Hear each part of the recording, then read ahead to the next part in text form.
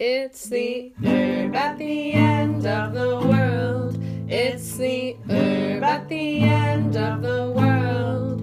It's the time I took some time to heal. It's time I took some time to heal. It's time I took some time to heal. And I feel fine, kind of. Hey everybody, Samwise here. Thanks for listening to another episode of Herb at the End of the World. And today we have a really special episode for you with abortion doula and fertility awareness educator Sarah Merrick. And I really want to extend some big gratitude to Sarah for sharing their wisdom and some of their learnings and just some of their experiences. I am really struck with the generosity of their sharing in this episode. I know I learned a lot, and I really appreciated getting to talk to them about all these really generative and important subjects. And I really encourage you to check out the links in the show notes this episode, where you can find more information about Sarah's practice and also find a bunch of the really awesome resources we name in the episode, including a whole PDF of the book, Natural Liberty, which is a book about abortion. So I really encourage y'all to check that out. Thank you again to Sarah and all of your ancestors and teachers. And thanks to all of you listening.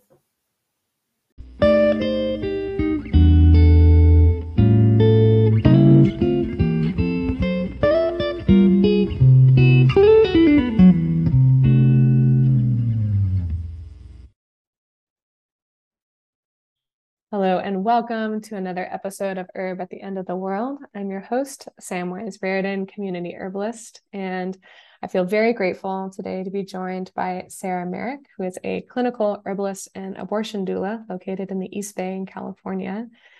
Thank you for being here, Sarah. Welcome. Thank you. I'm so happy to be here. Thank you for this invitation. Shall I introduce myself a little bit? Yes, please.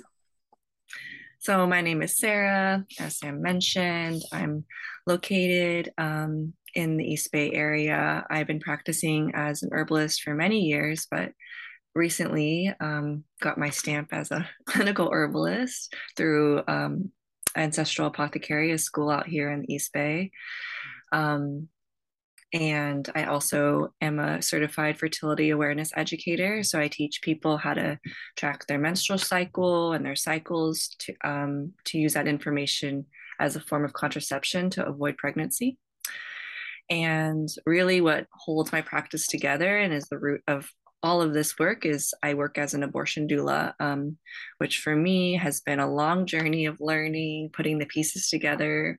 So I'm so excited to have this conversation. And I provide some group classes and one-on-one counseling. So I sell some products. So like many herbalists, I do it all. So many things, right? Thank you so much for being here and saying yes to being on the podcast. I'm excited to ask you more about your journey and how you got to be doing the work that you're doing. What are some of your lineages and how you found your way to the plants? Mm-hmm. So I am originally I was born and raised in Las Vegas. My mother's family moved there when she was a kid from Mexico. My mother's family is from the region of the Yucatan and also central Mexico. So I'm of mixed indigenous and Spanish lineages from my mother's side. And on my father's side, his family settled in the United States many centuries ago, but before they came to the United States, they so-called US, they lived in a town called Somerset, England. And so I've been doing some work to connect with those ancestors. The land is known for its like apple picking, or it's like apple orchards, and also its willow basket weaving. So I've been doing my work to connect both with the plant medicine of Mexico and also the plant medicine of England for a bit.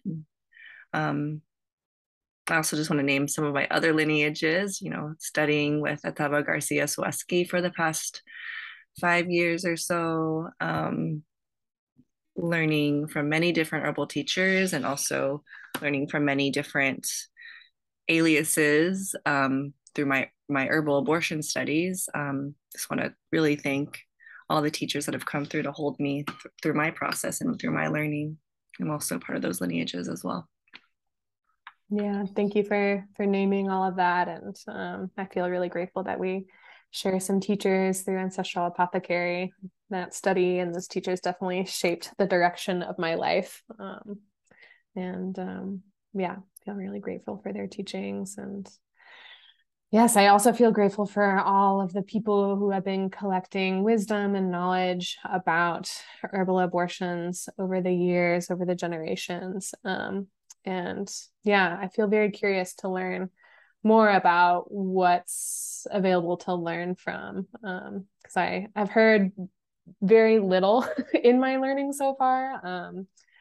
And I've heard, generalizations about it. That it's like very painful, or that it's like very kind of like a whole body toxicity experience, which I understand is not necessarily the case.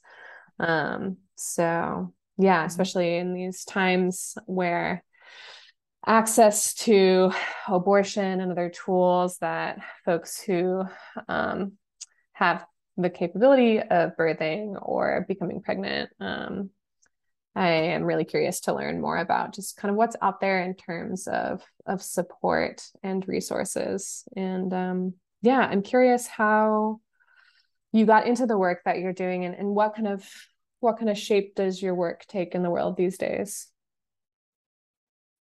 Yeah. I found my way to the plants in this work through just this like deep desire. I think my ancestors led me back to this work because it's work that they practiced. But about 7 or 8 years ago, I had a really long menstrual cycle. It lasted almost 3 months. And being in that health crisis, I had to like find my people, my teachers, and my plants really quickly. And um, for me, my menstrual cycle has been this continued thread of learning and also a guide that continues to bring me back to the plants and to this work. And, I'm actually bleeding today, which I'm happy that my blood has joined us for this podcast. I'm on cycle day 2. Um, and so abortion work, I believe, is very sacred, and it's medicine. Not only is it healthcare, but it's also medicine. And I think that originally, when I went to my first formal, like, organized herbal program, and I was like, when do we get to learn about like abortion and birth? And I realized that there was like this stigma sometimes that got brought up, and this also like, oh, we don't talk about that, we don't touch it, kind of thing, which is, i I don't know if ironic's the right word, but so much of this history and medicine's been herbal medicine's been preserved through midwifery and partheras and like those lineages. And so in a way it's like we're forgetting where we came from, literally. And so I just started, I think the first sort of guides I got my hands on were some zines I found online. I know that I definitely give thanks to like the anarchists who've organized before me, who have put the zines together, that have put them, made that information accessible in some ways by the information sharing that is zines. And I just kept on asking my teachers, like, you know, why isn't there anything in the books that are published? Like, I just felt like this continuously curious child just asking why to everyone, until some people started giving me answers. And I realized that um, herbalism has departed from abortion and birth work because of a trauma from the past, that this work has been persecuted persecuted, and like let go of because of fear of what it means to have control over our family sizes, to like have to be able to manage our fertility. It's not something that I think the powers that be would like, and I think that it puts an immense amount of power in the people's hands if they know how to release their pregnancies, if they know how to give birth, if they know how to work with plants as contraception. Yeah, I relate to that a lot. Thanks for naming that in that way. Yeah, I think that's a really big reason why I want to study midwifery. In part because birth is amazing and like what is even that, but also because of what you're naming around how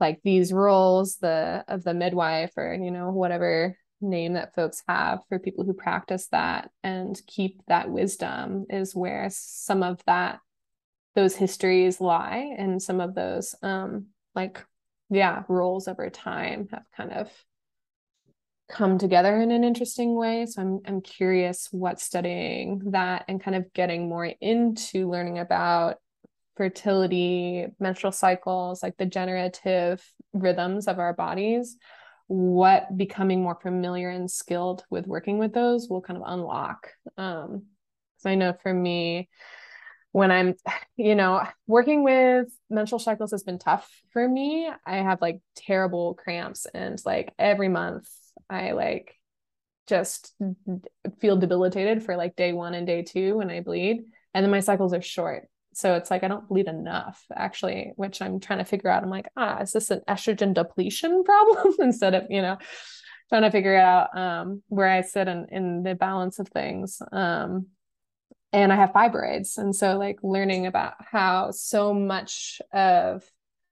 these issues are also tied to ancestry and tied to like unraveling some of the knots in our lineages and the woundedness in our lineages and what comes out of that when we attend to that and also you know build our skill and in turn like build our personal like power within our lives, like what happens when that happens and why does the state hate it so much.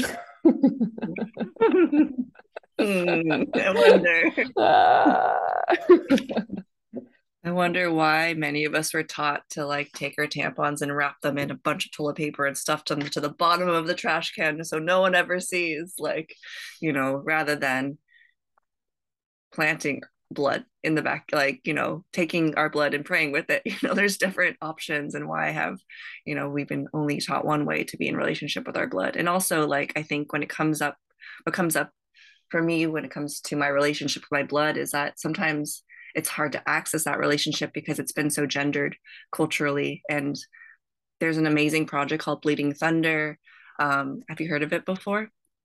Nope. So it's an amazing zine project that's like this really beautiful book. Essentially, it's a magazine with these printed stories and art for people who identify as trans and gender fluid and gender expansive, who menstruate, and their stories around their menstrual cycles. And so I just want to name that for anyone who's listening, that there are resources out there in ways that people are connecting with their menses outside of the gender binary. And I just really appreciate the ways that I'm seeing so many creative projects come through around connecting with bodies and connecting with cycles. Because for me, what's been unlocked too is how I am a child of nature, and I see that with my cycle. And then I see that again when I look outside with the changing seasons. And for me, some part of that medicine is first understanding what's happening with my cycle and how it's moving through these different seasons, or it's moving through these different phases. And also with climate change, how is the earth having irregular cycles right now? And how are my irregular cycles connected with climate change? How can I understand my body more? And what a doctor might call irregular cycles, but actually I have my own pattern and the earth has its own pattern. And how do we adjust with the spontaneous heat waves that are happening, or these things that aren't expected in the like the seasons that we're familiar with before is actually just the earth processing um, things differently than it used to. And so I guess for me, like I see sometimes my quote unquote irregular cycles also reflected in the earth right now. And I'm reminded that we're all connected and that what Mm. the earth is experiencing, our bodies are also experiencing. Mm-hmm. Mm-hmm. Yeah. Such Mm-hmm. an important tool to be able to track that and to be in conversation with those cycles and have a familiarity and an intimacy with that, especially as time goes on. Because what will happen, I don't know. But that's a big reason why I'm excited to shout out Vitex in these times. If that is a plant that works for people, it can be really helpful to um, get in touch with one's own like rhythms and cycles in the ways that make sense for their bodies. And yeah, I wonder what it might be like to kind of keep tending to our own rhythms and our bodies as things shift in the climate, and just kind of, having that intimacy and self-knowledge of what's happening for us be a grounding touchstone as things around us shift and change and then change us. So I have a sense that that might be useful in the future and now. And I think for me, it's also this helpful shift from thinking that like this is just my experience and it's just my pain, when actually it's the pain is much more collective. And I think that when we start talking about our own cycles, then we realize that the people around us are also navigating similar situations, um, similar bleeds, similar like menstrual pain, similar um, process, like they're going through similar things in their lives in ways that have been kept quiet. And the thing that I really want to break is that we're suffering in silence, Mm. not only with pain, but also with the fear of pregnancy. There's so many people suffering in silence around every month. They're like, am I going to get my period? Am I going to get my period? And that's a burden that I just want to release. Like, it's not something that, the world is already so hard. And I think that I really just want to really allow for more spaciousness for people to feel ease in their body. And for me, tracking my cycle gives me that ease that I know, okay, I know my period's going to come, and I know that it's going to come because I know what's going on with my cycle. And I also know what plans I need to take in case I have any concern that my period isn't going to come.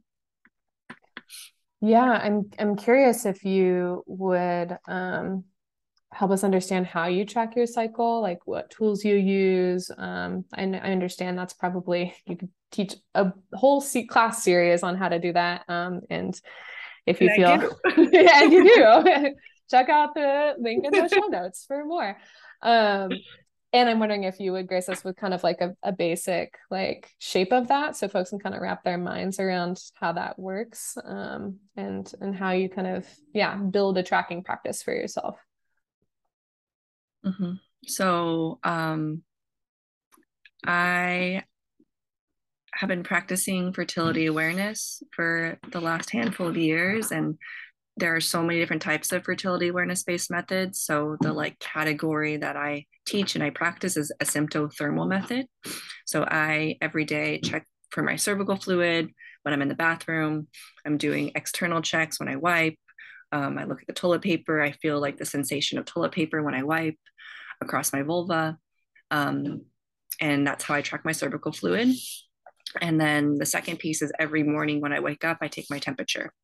And with those two pieces together, I'm able to know when I ovulate and when I'm fertile and infertile, because I'm not fertile every day of my cycle. I cannot get pregnant every day of my cycle, which blew my mind when I started learning about fertility awareness, because I was raised with the hyper fertility myth. And I thought, first time I ever took a pregnancy test was before I ever had penetrative sex.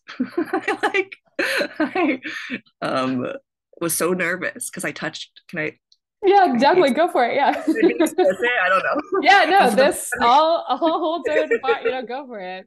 Because I think you're so not alone. I touched cum for the first time and it was on my hand and I was like, oh my gosh, it had to have gotten inside of me. I was like so sick. And then the person I was with at the time had a dream that I was pregnant and it was like, oh my, it was so terrible. Um, and so yeah, it's just wild. And I know that there's a lot of young people who have misinformation and like lack of education around sex ed. For me, I grew up in a, I know there's different programs across the US, so not everyone has the same experience as me, but for me, I was deeply undereducated and miseducated from media and all these things. Totally. And I just did another recording with a friend and colleague, and we talked about that scene in Mean Girls where they say, like, if you have sex, you will get pregnant. And I think like a lot of people have this impression. I think that's a pretty widespread myth. So it's really cool to hear about your And practice.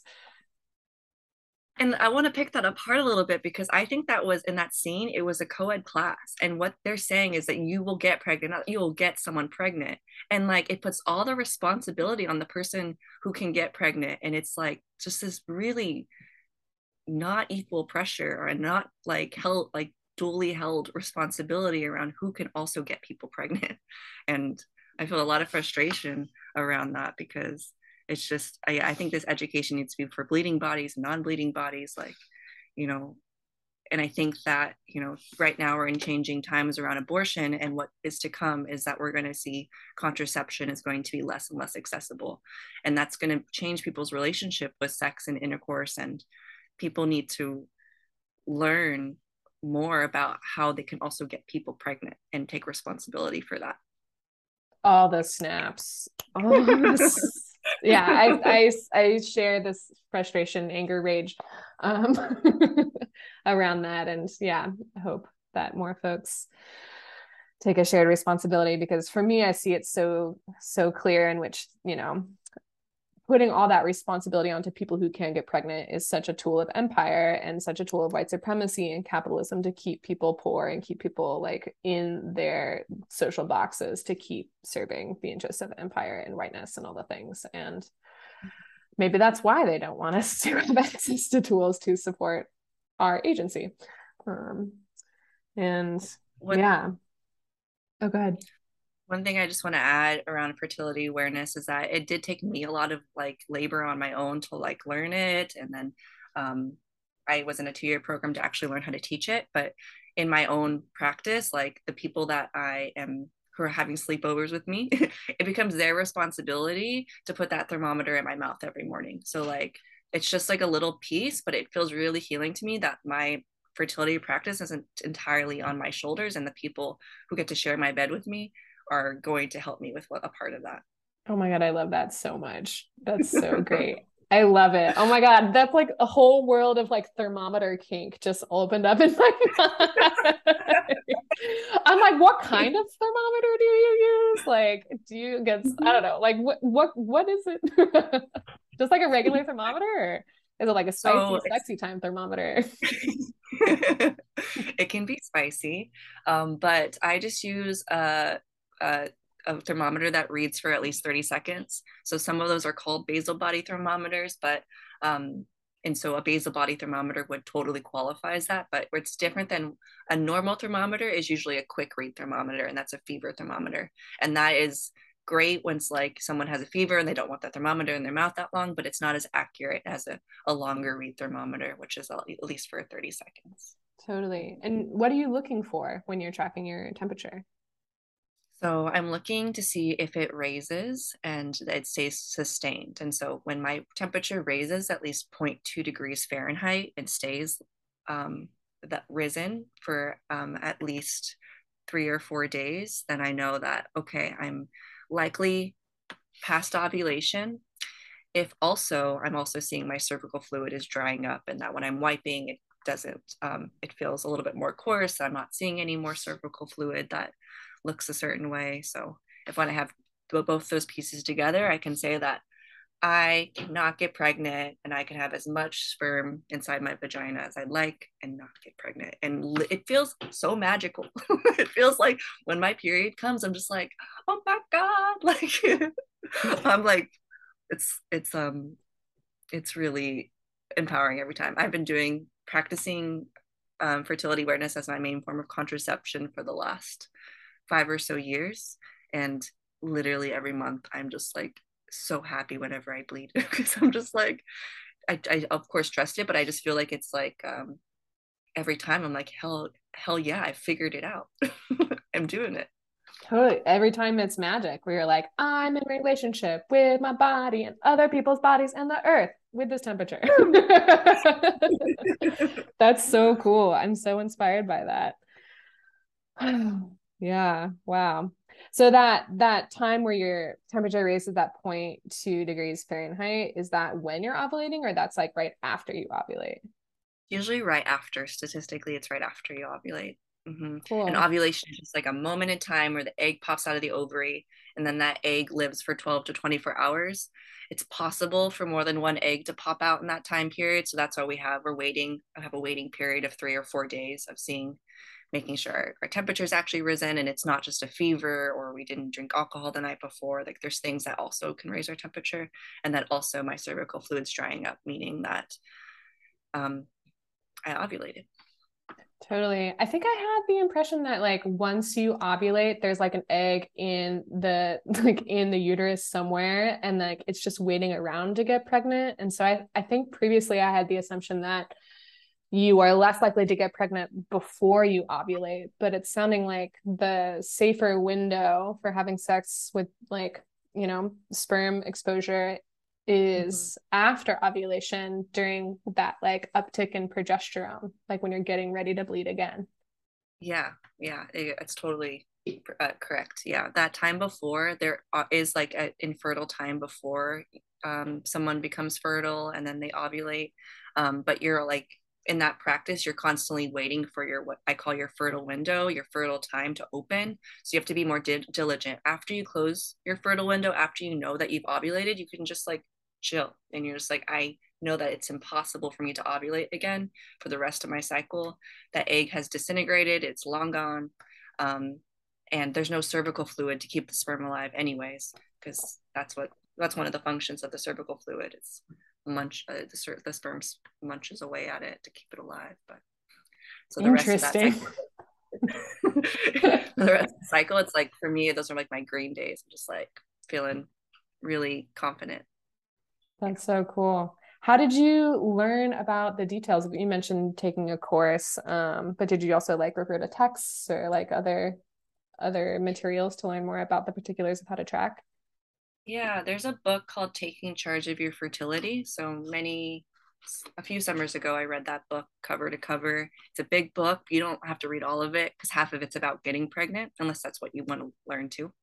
Um, and I took a course with Rosemary Roberts, who's a fertility awareness educator up in Northern California. Um, and I think my practice is what's taught me so much. Mm-hmm. Taking Yeah. Charge of Your is a really great resource book. Something to mention is that it uses gendered language, and also like in the first few pages, they're like, "This only can be practiced by monogamous people." It's not true. It's not true. Thanks for that heads up. Yeah.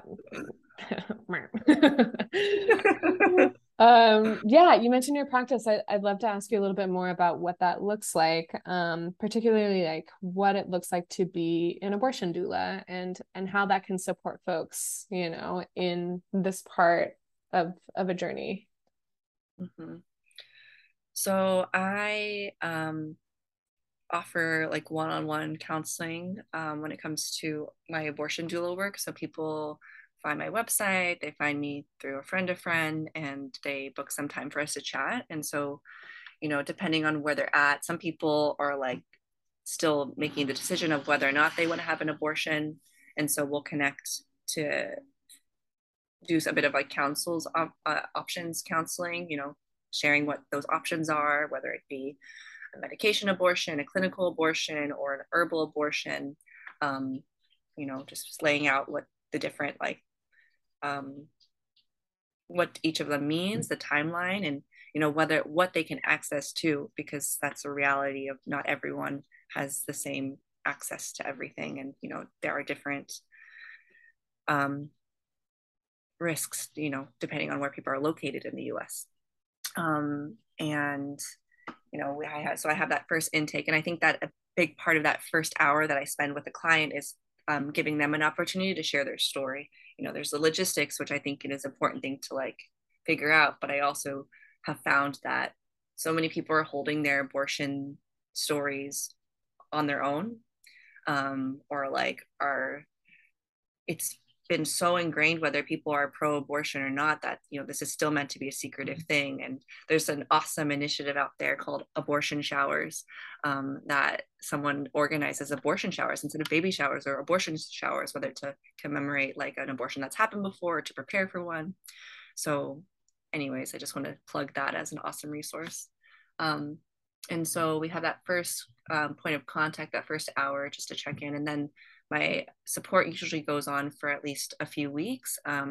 Whatever they've decided, it really changes the timeline of how long that support goes. But then I support them usually the day of their medication abortion, throughout the few weeks that they might be working with herbs. And then we have a closing session where we like close the energy and make sure that there aren't any loose ends and that they're feeling held. I think that something that I sort of like my flavor of support is really making space for like spiritual expression. Something that I believe and feel is that the antis, the forced birthers, have really capitalized off of the spiritual experience that people should be allowed to have around their abortions. Making it this like really black and white thing, but for some people it's much more of a gray area. Some people, and I totally have like, I believe that there's space for it. There's so many different, for all realities to be true, like for some people to believe that like their pregnancy is a clump of cells and there's no spirit, and like that is true for them. And I also interface with people who want to connect with the spirit of their pregnancy even after the pregnancy releases, and have it's still okay even if the pregnancy has a spirit and they can communicate with it through their dreams, or however they like, that it's still okay to have an abortion. And this sort of, I really learned this from my work as supporting people through miscarriages, because there's so many ways that miscarriages are pushed into the shadows as well. And I learned that it was really healing to remind people that this pregnancy, even though it was miscarried or it was aborted, that can still be a part of their familial story. Like they can still tell their kids about this pregnancy. They can still like, acknowledge this as a child that didn't come earthside. And that has been medicine that so many of my clients have really received well. And I share that with humility, because I know that that's not everyone's reality, but it has been something that a lot of people have really appreciated. Yeah, thank you for sharing that piece. That feels really holding, in a way, and tending of the spirit and of the whole person in ways that I don't tend to see in the narrative around abortion a lot, particularly not medicalized abortion, although perhaps that's changing with more and more folks choosing to support as an abortion doula, and just how powerful it can be to have a guide or a friend or someone who can accompany them through this particular like threshold or transition, or however folks are framing that for themselves, and how much of a difference that can make, as opposed to being alone or being shrouded in shame, or having a lot of options taken away from them for whatever reason. It's so powerful that you offer that to folks. And if someone is choosing to have an herbal abortion, like having the collaboration of the pregnancy too is really helpful. So that's also where like the spirit comes in too. When it's like, everything you can be adding to the prayer of releasing the pregnancy makes it that much more potent and clear. And so I think like getting more collaborators on board, including the pregnancy, can be really helpful. I have more to say, but it's escaping me, so I'll come back with it. Totally. Yeah, that leads me to want to ask of the folks that you've seen that have chosen herbal abortion, what's like a typical shape that can take for folks? Maybe there isn't a typical shape, but I know that there's a fair amount of misinformation out in the world, and I'm curious, like, what you've seen folks move with, if you feel comfortable sharing that. Sure. What I will share is that people come to the herbs for different reasons. Some people, they come to it because they knew of someone who had an herbal abortion, or someone else comes to it because they don't have access to any other option, or they think they don't. And usually when someone's coming at it with the like, I have no other options and this is the only thing I do, that's when it's like really awesome to connect them with resources, because there are, even if you are in a very anti-abortion state right now, there are still ways to access medication. um, that being said, some things that um, I've seen is people really engaging in ancestral work. Like they have an opportunity, something that broadened my eyes to herbal abortion is when I started learning about the history of abortion. The clinical abortion system is like so tiny on like the large timeline that abortion has existed. And we understand abortion as like, we think about abortion, but likely the first thing that comes to our mind is like being in a clinic and like, those sort of instruments. Maybe if you're more familiar with medications, maybe medications the first thing that comes to your mind. Either way, it's like these things that have only existed for the last like hundred, and like the medications have been around since like the 80s. So, there's been a long history of people working with herbs and their cycles and the moon and their blood to release pregnancies. And so something that I've seen in my clientele is that people have an opportunity to connect with their ancestors and ways in which their ancestors released pregnancies that have been really empowering. And I think one of the greatest things is people building their relationships with these plants. And then once they have that relationship, it's like, it's so precious because no one can take that knowledge and that experience away from them. And it just is this rebuilding of trust of the plants, of their bodies, of their, all these different pieces that, as you're naming before, generally the system, but colonization has like fractured. Um, Generally, someone will be working with plants for 2 or so weeks. Some things that are important is that someone, there are many different herbal traditions around the world. And so I'm like no authority, but what has been taught to me, what I've learned is that generally it's safest to start a protocol no later since no later than 6 weeks LMP, 6 weeks since someone's last menstrual period. So that's only 2 weeks after a missed period generally. So it's a shorter timeline. The earlier someone can use plants, even before a missed period, the better. If someone's tracking their cycle, they know that they had a sperm exposure when they're fertile. They know they can reach for plants right away. And there's early signs of pregnancies that can come even before a missed period, like sore chest, sore breast, so those are all signs that a pregnancy has implanted. And I see that people are bleeding more frequently if they are starting with plants even before their missed period. And even the people who they work with herbs and they don't bleed from the herbs, there still has been a really meaningful experience of the relationship building that I would argue is still a success.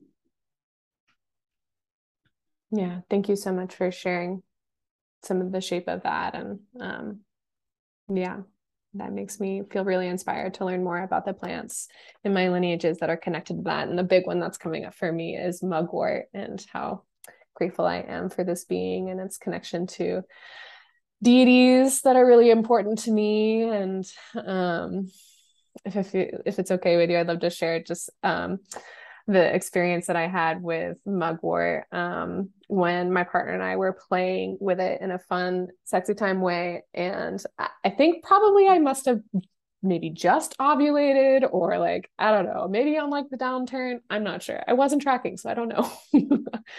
But like playing with that plant, even having the plant touching like topically my mucosa, like I bled that same day. And for me, that was like a really powerful relationship building experience with this plant that's in my lineage around like, wow, these are connected in a really powerful way that I would like to learn more about. So yeah, thank you That's for beautiful. yeah, thanks for sharing about how some of the ways that you've seen that take shape. I'm curious, in your work and in your experience, what is something that you wish everyone knew about in these practices? You mentioned folks getting in touch with the plants of their lineages and getting in touch with their own particular rhythms and cycles as we are, you know, coming into more uncertainty on kind of a collective level, or I don't know what's coming, but just from where you sit in your perspective, what is something that you wish folks knew about or had access to? First thing that comes to mind is that the plants aren't supposed to hurt you. Something that I see and hear perpetuated in herb schools and even online is that like these plants are toxic, be careful. And yes, if you're learning about certain plants, you should have respect. Like with all plants, you should have respect. But the goal isn't to hurt. The goal isn't to cause toxicity. Um, the reality is that what I've seen in my practice and how I've seen this medicine take form is that you're working in collaboration with these plants. You don't need to use every single plant that could cause an abortion. But in fact, working with 3 or 4 plants with intention is, these plants have been working together for centuries. They know each other. They're like, in their little their little pod, knowing that when they are together that this is the work they do together. So the plants are also coming in as spirits and beings that are meant to help and not hurt. Abortion is not a punishment. Herbal abortion is not a punishment. And if something is hurting, it's not supposed to. Which, and there's this distinction that I've heard more in the birth world around the difference between pain and suffering. Like, in the past when I've released a pregnancy, it wasn't painless. It was a lot to release, and I had to move through that experience, but I didn't suffer through anything. And I think that finding that line between pain and suffering is important. um, Something else that I would love for people to know is that there are still recipes and wisdom that live within your lineages. And if it's a safe thing for people to do, I always want to encourage people to talk to their elders. What abortion stories still live within your families? Um, and your family might not use the word abortion. Your family might think like, oh, this is the tea I drink when I want to bring on my period. And then it actually, what is an abortion? It's been politicized so much for us to think that abortion starts like right when the egg is fertilized. But in fact, it's been a much larger, it was so much more spacious 150 years ago. We are in very different times now. We're not returning to a time before Roe v. Wade, where this time that we exist in right now is differently restrictive, and we have access to medications. And I think that herbal abortions can be practiced more safely in a world that decriminalizes abortion. We need to not only keep it legal, but we need to decriminalize it. Over the last 150 so years, it's become so that medicine that was in the hands of herbalists, midwives, community members, family members is now only in the hands of doctors, and in some states nurse practitioners. And that's just not how medicine actually reaches the people. It's not. We need to reimagine what abortion is going to be by imagining what it's been in the past and what it's continued to be even through years of restriction and yeah, restriction from the medical industrial complex that isn't giving us what we need, when we really have to look at ourselves and in our own communities to take care of ourselves. Because um, I appreciate everyone who's doing work to continue to like work on like legislation and, you know, work on that level. And like in the meantime, we have to continue to take care of ourselves, and we know what's best for ourselves. I love that. All the sparkles on that, everything you just said. And I love how you're talking about like reframing what abortion is, or like working with our fertility and how that has changed over time. And I remember when we talked before, you know, framing it even as, especially since like, you know, for example, with herbal abortions, that window comes so soon after one ovulates, that's kind of more in the realm of contraception than abortion per se, although I'm sure that changes from person to person and situation to situation. But I love how you're talking about, you know, what are these stories like in our families and our lineages, and how did people talk about them? Like, this is the tea that we drink when we want to you know, bring the blood on and support that regularity. And then how can we look for that or listen for that over time, and when we're doing research, when we're doing that deep listening, can be a really interesting like thread to follow, especially like with the plants themselves. And the other piece to look for is where does it say don't use when pregnant? Because that's how misoprostol was like found to be a medication that could effectively and safely release pregnancies. People in Brazil were looking at medications that said like don't use while pregnant, and it's an ulcer medication turned into an abortion pill, with that. And there's so many other ways, even in herbal books, you know, different massage practices, you know, there's different ways that like will be told don't use while you're pregnant or don't do while you're pregnant, is can be directly translated into these things help pregnancies release. Totally. And yeah, definitely want to shout out working with knowledgeable folks in our communities, and if it calls to us in our lineages, to get some guidance on that. It's just because I'm like imagining there could be lots of different reasons why don't use while pregnant could come up, and getting some guidance around like which don't use while pregnant might be helpful in a particular situation.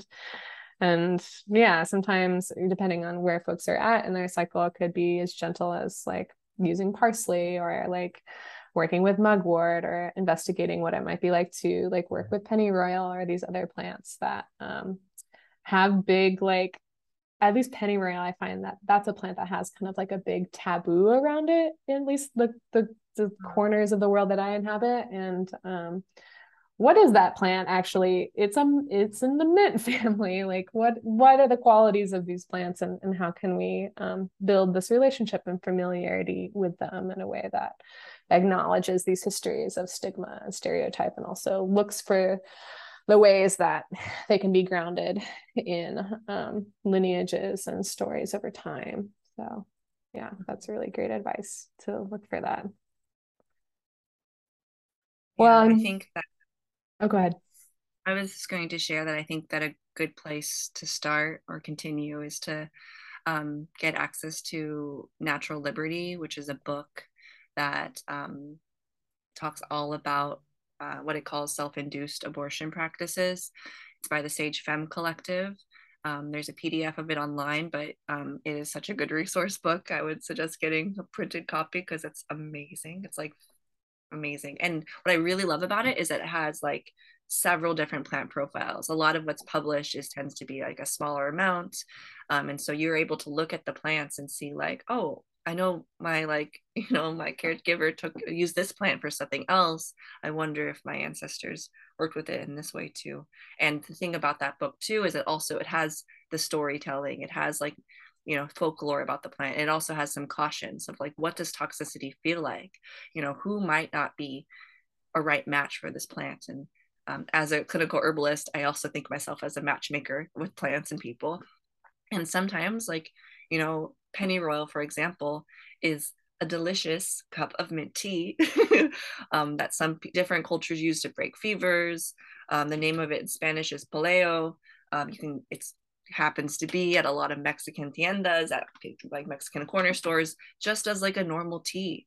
But then second it's called pennyroyal, it's like, oh no, it's going to cause liver failure, because there were people who were like relearning this medicine and it ingested the essential oil of pennyroyal, and people did die. And as an herbalist, I know not to ingest essential oils, but that's not something that everyone knows. And it's important that we're getting more of a whole story as to where this fear may have come from. And so if someone does have a compromised liver, then pennyroyal wouldn't be a good match for them. But generally pennyroyal is in tea form. There's one in Natural Liberty. There's I don't know exactly what the statistic is. I wish I could, if I knew off the top of my head I would say it, but it's something like you have to drink like 30 gallons of the tea to like get to the lethal doses of pennyroyal, which people aren't doing. And it's hard because I can't respond to every comment and on TikTok or Instagram, but it's important to consider like where this fear is coming from, and is it coming from a place of wanting us to like take care of each other, and it's like information that we need to make sure that we're sharing with each other, or is it coming from a place of continuing to stigmatize herbal abortion because it's not, because doctors don't understand it. Totally. Yeah. Such good discernment there. Where is the fear coming from? And like, what's the history of that? And also just sound advice. Just don't eat essential oils. Just typically just don't. Yeah. Yeah. I'm curious if there's any other resources around this learning that you'd like to shout out for folks that we can put links to in the show notes. Natural Liberty, my fave. I love it. Number two, Holistic Abortions. They are on Instagram. They have a store online. They have an herbal abortion one-on-one class that is currently in their shop. I would totally suggest checking that out. They also published a zine called Grow Your Abortion, which is all about like how do you grow these plants, and then also has like more elaboration outside of that, like different information about the plant. So they also have a zine in their library. I also just want to plug in again Abortion Showers, who are on Instagram. They're currently fundraising. They're doing really awesome work of bringing joy and breaking stigma around abortion that I just really want to elevate right now. There are Reclaiming, I don't know the name of that one entirely, but there are a lot of zines out there, and I would really suggest for people to find zine libraries where you can support the people who wrote, like financially support the people who wrote the zines. If you have the means, there are different ways to get those zines for free online. But a lot of this work is unpaid or underpaid, and so I really just want to elevate giving a few bucks to the producers of those zines and those books so that they can be supported in their work. Totally. And supporting people in their work, where can folks find out more about your work? Yeah, I am currently doing a lot of one-on-one work. So if someone is seeking out abortion care, then they can find me through my website, which is my name, sarahmerrick.com. I also provide chart reviews. So if you are someone who's like on your beginning journey or intermediate journey of learning fertility awareness, and you would like an extra set of eyes, because for me in my journey, like I was self-taught for a long time, and finally when I got in a room with a teacher, I was so happy to like have someone else be like, you're doing it right. Totally. So happy to help with that support. And so I also provide like one-on-one counseling around fertility awareness, and I also provide formulation for people who would like some herbal support outside of a lot of what we've been talking about, but formulation around any health concerns you might have. And so I am also providing that service. Early 2023, I'm going to teach my next group class around fertility awareness. And another group class, I also teach about herbalism, but for the rest of the year, it'll just be one-on-one work. So I'll be here. Cool. Can't wait to see more about that class. That sounds really exciting. And yeah, I'm so People grateful. Oh, sorry, go ahead. people can also find me on Instagram, which is my name at Sarah Merrick, Yes. CERMERRICK. Awesome. We will have that for sure in the show notes. Yeah. OIG. So useful and so Instagram. But yes, I'm so glad it's there and that's an easy way Yeah, for people to stay I'm connected yeah. to you. Yeah, and I'm there for now. I've also created Patreon, which is in my 2023 plans, but I'm Patreon slash Sarah Cycles too, because I've already seen abortion content being taken off of Instagram, and I don't trust Instagram will be a resource for abortion supporters in the year or years to come. Yeah, I second that. Definitely sign up for Sarah's Patreon. If you got a newsletter, sign up for their newsletter. Yeah, let's build those social networks that we want in our lives and not rely on some giant media conglomerate situation to do that for us.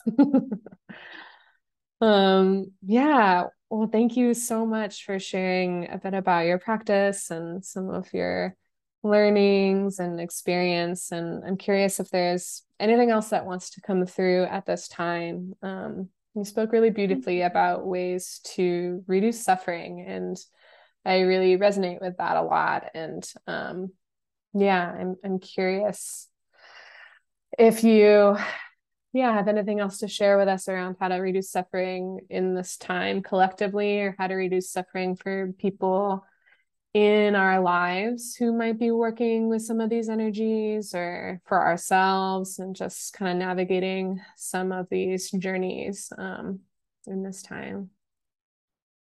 Mhm. As an herbalist, I'd say make sure you're taking your adaptogens and nervines. Naps have been life saving for me this year. Like, I really want to encourage folks, if you can, take a nap. Even closing your eyes for 10-15 minutes, it like is so good. So good. um, Something that I'm thankful that someone told me early on in my herbal abortion work was that um, I can't be a martyr. And so that's just something I want to share with people, whatever they're navigating, is that I choose not to be a martyr. There's so much work to be done, and we have to prioritize ourselves and shift um, this pattern of caregivers and healers from burning themselves out, because um, that is just the pace that sometimes communities need their healer and caregiver to go. But we have to really stop that patterning and slow down. And something that I also get from my cycle practice is, and I was thankful for understanding my rhythm, is that capitalism makes me think that I always should be productive every day, in the same way. But in fact, like, parts of my cycle, both of the earth cycle and also of my personal cycle, are meant to rest, which we're leaning into right now in the northern hemisphere. Like, fall winter time, it's a time to welcome in more rest with naps and chamomile tea and milky oats, and um, tending to ourselves, especially as the world is going to continue to change. We're in I feel like we're in an accelerated pace right now, and to be able to have those practices in place before we need them even more is really important. So that's what I have to share about that.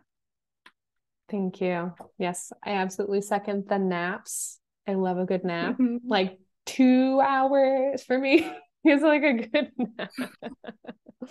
My 45 partner, minutes 45 perfect. minutes. That's a nice one too. Yeah, that's a good recharge. My partner calls me a nap slut, and I'm just like, that's me. Put it on a hat, put it on a shirt. I love it. I was gonna say, you make some nap slut merch. I'm gonna be buying it because that's Yeah. what I really so Yes. spread Yes. the word. Yeah. Yes. There's 20. also, I was going to say I want to elevate the NAP ministry, which is online, which is all about elevating rest for Black folks. They are an initiative that learned a lot from. So I think that naps can also be restorative to the generations that have come before us and a way to take care of the generations that are to come. When Yes. young people are seeing the people that are older than them taking care of themselves, that's how they actually learn to take care of themselves. Right? Oh my gosh. Yes, absolutely. May we continue doing that. Totally. Well, thank you so, so much for coming on the podcast and sharing about all the things and yeah, blessing us with your wisdom and yeah, your experience and all the education and all the self-learning that you've done to get to this point. And I feel excited about what is blooming and blossoming in the future for you. And I feel excited to connect more people with the amazing work that you're doing. So thank you so much. Thank you so much. I am really thankful for this opportunity, and I just want to remind everyone to stay safe, whatever safe means for you as you move through this information. The Digital Defense Fund is a really awesome resource around how to navigate online and internet platforms more safely and with more security. And as you have these conversations within your community, I want to encourage people to be brave and talk about abortion and also prioritize what's going to keep you safe. Yeah, thanks for that. Thank you.